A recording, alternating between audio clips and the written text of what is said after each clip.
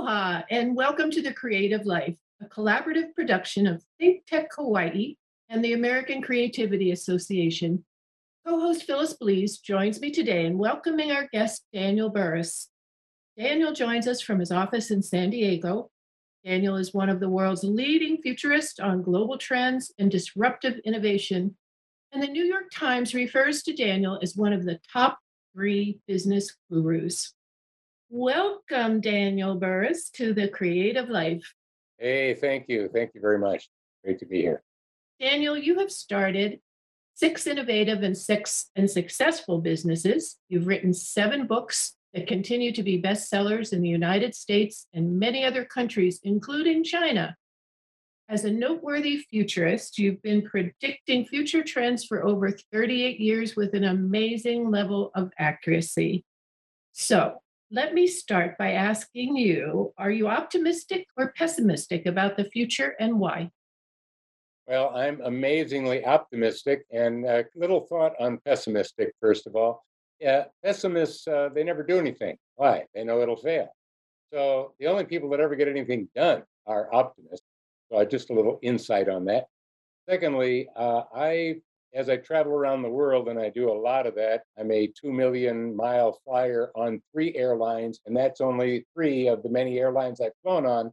And I say that because I do like seeing this wonderful planet that we live on. And as I travel around, there are so many young as well as old bright lights out there, shining their light all over, using their creativity to drive innovative solutions to some of the biggest problems that we all face. And when you look at what the power of humans can do when they put their minds to it, it's really quite unlimited. So I'm very optimistic about our future. Well, that's good to hear, and it's certainly refreshing, especially since seemingly there's never been more disruption and uncertainty than now, at least in my opinion. With that in mind, how can we solve problems and create a better future with all the chaotic uncertainty that's going on at this time? Well, there's a couple of elements to what you asked me. One is how do we solve problems? And just a little thought on problem solving. Think of your biggest problem. I'm talking to all of us that are watching now. Think of your biggest problem right now. Probably didn't take long. Big ones surface up pretty quick. Now, here's what I'd like you to do. I'd like you to skip it. You see, if whatever problem you've got, the reason you're being blocked by it, the reason you're having so much trouble with it is that's not it. You're working on the wrong problem. You got to dig down by asking a few of the why questions, and you'll get down to what the real one is. For example, my niece called the other day, and she said, I can't seem to save any money. I'm trying to save money. Now, see, she has her first job, and she knows her older sister can save money like crazy, but she is having trouble.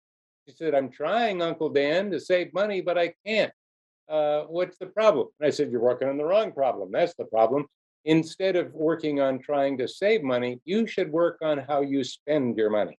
If you work on how you spend it, you'll find yourself saving a lot of money. And I know that if you think money and funding is your problem, that's why money and funding is always your problem. That's the wrong problem. You've got to dig down a little deeper to find out what the real one was. So first of all, whatever problem you got, that's not it. Find the right one and you can solve it. Secondly, you asked about uncertainty, and we surely are in a world with a lot of uncertainty. But uncertainty does not empower me. The strategy, whether it's personal or business strategy, based on uncertainty, has high risk. So, in a world of seeming uncertainty, other than death and taxes, I have to ask myself, am I certain of nothing else? And the answer is, I'm certain of thousands of things because certainty gives me the confidence to make bold moves. Certainty gives me the confidence to move forward when I was stuck before. And one of the ways of getting certainty is by looking at trends. Now, I know most people don't look at trends very much because they know some happen and some don't. But to find certainty in an uncertain world, try this. Now, this is being used by the Pentagon. I'm on the futures group of the DoD, as well as many other of the Fortune 100 companies. And they're using this methodology. I'd like you to use it as well. And that is, there's no shortage of trends. The problems, which ones will happen, which ones won't. all trends are either hard trends based on future facts that will happen. In other words, you can't stop them, but you can see disruption and change before it disrupts, giving you the opportunity to become a positive disruptor, creating the transformations that need to happen to make the world better for everyone.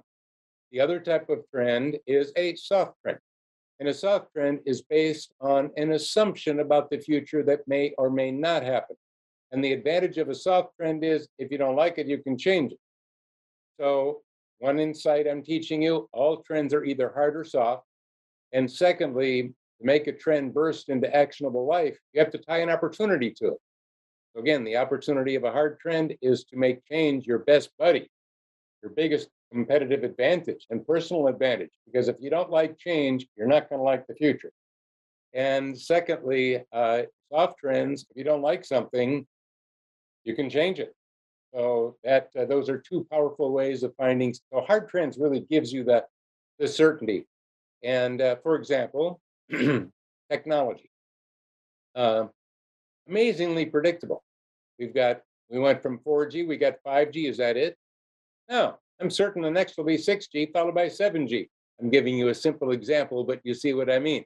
And we're putting a lot in the cloud. And is the cloud getting full? Well, no, we're going to put more in the cloud.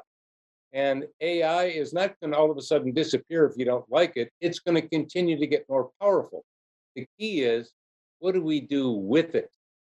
You see, a tool is not good or evil. A tool just is benign, really. It's us humans that determine whether a tool can be used for good or bad. And one of the things I've discovered in traveling the world is that most humans on the planet are good. Now, of course, if you got some bad leaders, that could be a problem. But most people are really good people, and they'd like more opportunity for their kids, and they would like to live a good life. And they're really, the majority are really good people. Well, that's another reason I'm optimistic. One other thing about creativity, since this is the creative life, um, I would describe innovation. I would define innovation as applied creativity. Innovation is applied creativity. And the creative mind can do so much when you really unleash it and look for solutions to problems. For example, when I hear about old people, a lot of them end up in the hospital because they fell. A lot of broken hips out there. Pneumonia and broken hips are big, take out a lot of old people. So my creative mind, and I want yours to do this, I look at technology, hard trends, for example. I started out with demographics, which is predictable. We're going to get older, a lot more old people that could be falling, right? That's predictable, unless we solve that. So we could now put a little slipper that fits over a shoe, and on the end of that slipper, you could have a sensor that is wireless and goes to a Bluetooth device in their ear if they don't have a hearing aid, or it goes to their hearing aid. And what it could do is it could signal them if there is a step going up or a step going down. And instead of just beeping, it can be voiced and say, step going down, step going up. Billy's toy is in your way. And you know what we could do? We could keep people from falling. We could keep people from falling down those steps or tripping on that toy. By the way, that thing I just described does not exist. Now, let me ask you, do you think something like that no way will exist, or do you think we'll see something like that? And the answer is we will see something like that, because if it can be done, it will be done. All you have to do is use your creativity and then think of those hard trends. And the three categories, very quickly, it's not that hard, is you have demographics. Again, baby boomers are not going to get younger all of a sudden. A lot of people are going to be retiring. That's not going to end. And you have technology, and technology has been amazingly predictable. I've been doing it for 38 years, very accurately. And the third is, and this will surprise everyone, regulation, government regulations. And you'd say, well, how could that be in there? And how could creativity play a role with regulations? But let me give you an exact example. One of the things I teach in my books, the latest one being Anticipatory Organization, is opposites work better. So when you hear regulation, right away you go to a big list of things you don't like. Why don't you try the opposite? Start looking at the things you do like. Elon Musk, every business he started was funded by government regulations. You could do that. Let me give you a real quick example to stir your creativity, since this is about the creative life. And that is, there is a 26-year-old teacher in San Diego that heard about a new law in California. There's a real law that was passed just a couple years ago. And the law said within 3 years, every kindergartner and first grader, half of their reading has to be nonfiction. That's a real law. Half of their reading has to be nonfiction. By the way, right now, it's all fiction. The little engine that could is fiction. So you got 3 years to have half of it nonfiction. And when you hear things like that, you start thinking, what are they thinking? Or, ooh, it's California, or all of these kind of things. But instead, this 26-year-old teacher in San Diego, she did the opposite, look for opportunity. She made 3 phone calls. She called the San Diego School District. She called the Los Angeles School District. She called the San Diego School District. She chose wisely, they're big. And she said, look, you got 3 years to get compliance with that law. If half of the reading material for those little kids is nonfiction, if I supplied those books, would you be interested? To make a long story short, they underwrote her business. They became her key customers, and she didn't have to go on Shark Tank. Why? Because she was being creative, but she was looking at what most of us hate. But she started with what she loved. So government regulations, tremendous opportunity, amazing funding there. Have you been looking for that with opportunities? Take a look at technology. Technology allows us to, with our creativity, innovate. And we're just entering the new dawn of a new world of innovation and things. And because technology is so inexpensive and so powerful, anyone can solve any problem if you address the right problem and skip the one that's the wrong one. And remember, we have demographics, and there are so many opportunities in demographics. Again, just being creative here and giving you a demographic example, a lot of people like to go boating. A lot of people love to go fishing. But as you get older, it gets kind of hard to launch the boat. And in fact, at some point, it gets kind of hard to get in the boat. So what if you and I created the Easy Launch trailer for seniors? Would we have a built-in growing demographic? Every year, more people fitting that demographic. Oh, yes, predictable, as a matter of fact. Would we know which countries to export that product to and which ones to not export to? Oh, yes. Aging populations like Japan, like the United States. By the way, China's got an aging population. The one-child thing didn't work out all that good. And then we have also young population. Istanbul, average age is 28. Well, I'm not going to take the product there, but I know exactly which countries I will take it to with certainty. You see how I'm combining certainty with hard trends, with the creative mind, innovation, and providing solutions. By the way, there is no Easy Launch trailer for seniors right now. You think no way we'll see that. Well, we will see that. Why? Because if it can be done, it will be done. And if you apply your creativity to this, how can you not get excited? You can reinvent everything. The first step to get to that launch is to get the seniors to be able to have a pathway to walk on, and beach pathways are generally rough. So we do see a little bit of the first step coming through to make it a little bit easier to get to the launch. Fascinating. I just love what we're hearing. And let's see what Phyllis has for you. Yeah, I'm interested to connect the dots on today's show, Dan. And you entitled it Flash Foresight. Really, what I'm wondering is how does the everyday person gain access to this flashing foresight? And is it fair to say that one way to do that is to follow hard trends and then see where they intersect with your abilities or your resources? And then you look where there's going to be crashes in the trends and you use those as opportunities, come in with saving graces. We're talking about business now and employment, but also could be applications where we're going to take so the flash foresight is more like necessity being the mother of invention. We look for the necessitous problems and trends. That's our flashing, that's our foresight. And then we intersect that with our abilities and our assets to come up with what we foresee as problems. Is that what so you talk about the power of foresight and certainty. Is certainty the hard trends? Yeah, And certainty then, hard trends give you certainty. And let me yeah, address the idea of flash foresight for just a second.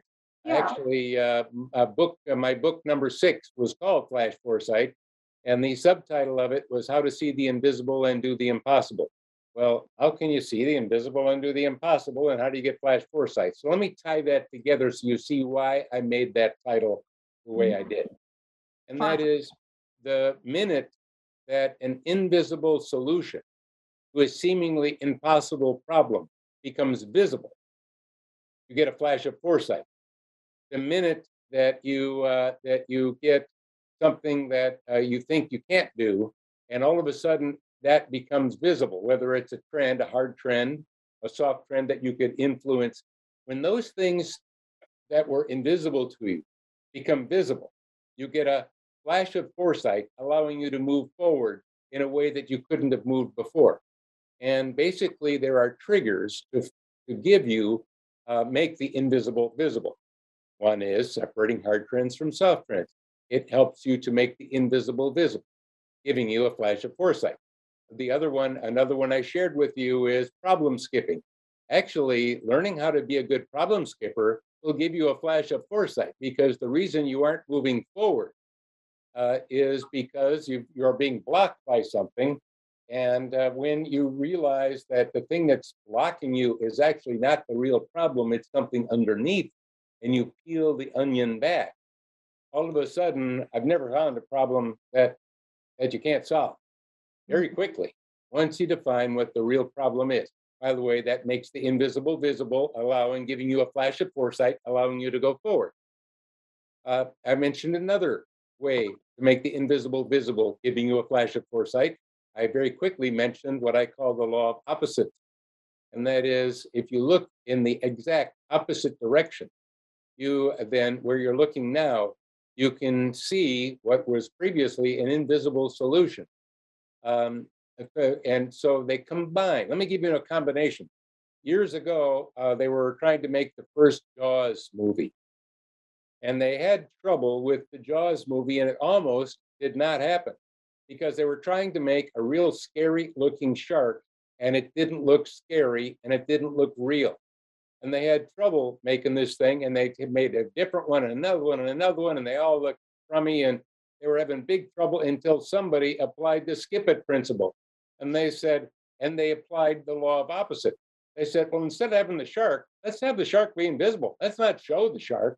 Let's show what the shark is seeing when he's swimming underneath all that food, those people. So they skipped trying to make it look cool and dangerous and said, let's not look at the shark at all. Let's skip that. Let's do the opposite. Let's not have them in there at all. By the way, that allowed that to go forward. It wasn't until towards the end of the movie, in the middle of the movie, they started showing the shark that didn't look all that great. But by then, you were already into a good movie and didn't care. So, Mhm. skip it, the law of opposite, hard trends, soft trends are ways of making the invisible visible, giving you a flash of foresight, allowing you to move forward where you were stuck before. If I could, I want to share with you when you were talking about that flash of foresight, there is another backdrop to these forces, and it's your own emotions. I'm talking from personal experience, your own emotions, your own consciousness. And I had a chill when you said that because it flashed, talking about flashed across my mind how many times I have had that instant observation, or I've seen that, I saw the solution, and then I talked myself out of it. I put myself back from it. I got afraid. I thought, well, they're going to think I'm stupid, or I must be dreaming, or did I really see it? Or I have come up with more emotionally charged interferences with just like a kid in the street will just say out loud what they see. There's no buffer. But those, what do you do? Or do you talk in your groups about how you create your own safe space to allow that free flow of insight to be said and not just tabled as soon as you see it? Well, that is a great question. Thank you for asking that because the reason that we get worried about it or we don't want to share it with others because it might be a crazy idea. All of those things that keep us from moving forward. And then someday, by the way, that will happen. And you'll say, I thought of that 10 years ago. But you right, that's happened to you, Phyllis, I know, and it's happened to you too. Uh, but but here's the thing. That's where hard trends and soft trends actually really help. Sounds academic, but it's not. It deals with the inner you because you did not have the confidence in your idea. You were uncertain of the quality of your idea. You were loaded with uncertainty, and that kept you keeping it in. You didn't share it. Uncertainty does not give you the confidence to make a bold move. Certainty gives you the confidence to make bold moves. When you have certainty, then you can speak up. And when you're looking at a hard trend that you know will happen, and you have the confidence that, yeah, I know that's going to happen. And then you see, and you have an idea that ties to that. That's your creative solution. Then what you have is the confidence to tell it to other people because you know, again, what I'm giving you is the power of certainty. It's really the science of certainty, and it helps to overcome those inner challenges. The other things is, I'm not. Actually, another thing you've pointed on, and I'll just bring this to bear, and that is whatever is keeping us from doing things, whatever it might be. It, the real problem can be found by looking in the mirror in the morning. We are the problem to everything. We are the block. It isn't somebody else, it isn't something, it's our mindset. And as I've traveled around the world, both vacationing and helping people, what I've discovered is it's all a game of mindset. Do you see the world as scarce or abundant? There's not enough good jobs, or there's endless good jobs. I want to go find one of them. There's no opportunity. Oh, there's tremendous opportunity. The world is going to hell. No, the world is fantastic. It's just beginning and blooming. In other words, our mindset really is powerful. And Phyllis, there's a concept that I shared in my very first speech 38 years ago, and I've given over 3,000 since then all around the world and huge audiences. The first one was to actually an inner city junior high school. I had about 1,000 kids in there talking about their future, and I introduced the concept of future view. So let me introduce that now, and because it's real germane. How you view the future, to a great extent, shapes your actions in the present. For example, right now there's people that are buying Apple computer stock. There's people that are selling it. They have a different view of the future of Apple. Some kids are thinking of going to drugs. Some kids are thinking of going to college. Some people would never start a business. Some people would love to start a business. So it's all based on how you see the future. So here's future view. How you view the future shapes how you act today. By the way, how you act today will shape your future. In other words, your future view will determine the future you. And I think everybody's future view is based on a rear view mirror view, not a windshield view. We're looking at the way it always has been and the way it always was, instead of looking forward and seeing out the windshield and seeing the amazing opportunity that's there. We have a mountain of opportunity in front of us right now, and it takes creative minds. And that mountain is fogged in by, guess what? The news. Why? Because bad news sells and good news doesn't sell. And if there's no bad news, they give you the anniversary of bad news just to make sure you get enough of it. Every good news station has failed.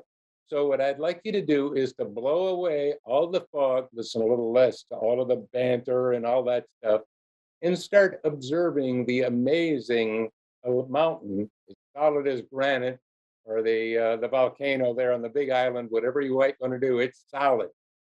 It's there, and hard trends and identifying them can help you with that.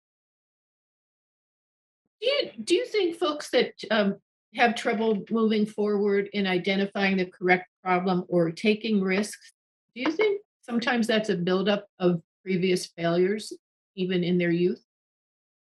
Well, I think one of the principles that I like to teach is to fail fast so that you can learn faster. And I mean, when I started out teaching biology and physics, and when I started my first company, which was I had an idea for an airplane design, and I built it, test flew it, and had 37 national locations in the first year. When I left education and started a business, which I had never had a business class before, which probably helped me, by the way, but I'd never had a business class. Um, Two things were really important. Number one, I knew I'd have to fail fast because I couldn't afford to fail slow, but I needed to learn from those failures. Just failing is no good. Learning from those failures. I mean, I aspire to be a wise old person when I get old. I know people that are wise, and I know people that are just old. I'd rather be a wise old person. What's the difference? Wise old people learn from their mistakes so they don't keep repeating them. And by the way, they learn from other people's mistakes so they don't repeat those either. So I think part of it is, doing that kind of discipline, not being afraid of failure, but rather see it as a learning experience and allows you to go forward faster. The other thing, by the way, I did is I didn't compete because competition is difficult. So I looked at what the competition was doing so that I knew what not to do. They're already doing it. Why should I bother? Why don't I look at what they're not doing? And when I looked at what they're not doing and created a list, wow, it's gigantic. Open country, perfect for a creative life and a creative mind. That is And really interesting, that particular concept. one other thing I'd love to fit in. I know we're getting close to our timing. I think We are, but we are. but being creative life. Let me fit one other little thing in that I've got to do because of the title of this program. Um, when I turned 28, I made a commitment myself, and it's been an amazing thing as it's unfolded over the decades. I decided to learn one new thing every year and make it a discipline. And one year I learned how to hang glide. Learned how to dance. Year I learned how to do fancy dives off a diving board. One year I learned how to make movies. One year I got into photography. One year I learned how to cook. One year there was an open mic at a comedy club, and I went and did that for a year. Well, I mean, that was decades and decades and decades ago. I've got a wide palette of experiences that I can draw from. By the way, there were some failures I learned from in there that were really powerful. But also, I discovered some things inside of me that might have stayed inside of me had I not had that discipline to live a creative life and actually have a way to live a creative life. I've been a feature artist at a couple universities. Who would have known? I've actually I made films one year, and all 5 films that I made funded myself inexpensively, borrowed a camera, and they all won first place film festivals. Who would have known? So I would like you to unlock what's inside you. You want to leave this planet and discover what's next without ever even exploring all that's inside of you. And there's a lot. One thing a year is doable. Let's live a creative life. Well, Daniel, the information you've shared with us is fascinating and I think really helpful and really practical. And I know you had to make time to be with us, and we truly appreciate having you. And I'm very sorry to say, without that, at this point we need to conclude. So, mahalo, and you have been watching The Creative Life with co-host Phyllis Blees and Darlene Boyd, along with our wonderful guest futurist Daniel Burris. Our takeaways for today are many. A better understanding of disruptive innovation and how to maximize outcomes using creative foresight and certainty. And we certainly hope that you will all join us in 2 weeks when we return with The Creative Life. Until then, thanks to our guest, Daniel Burris. Aloha.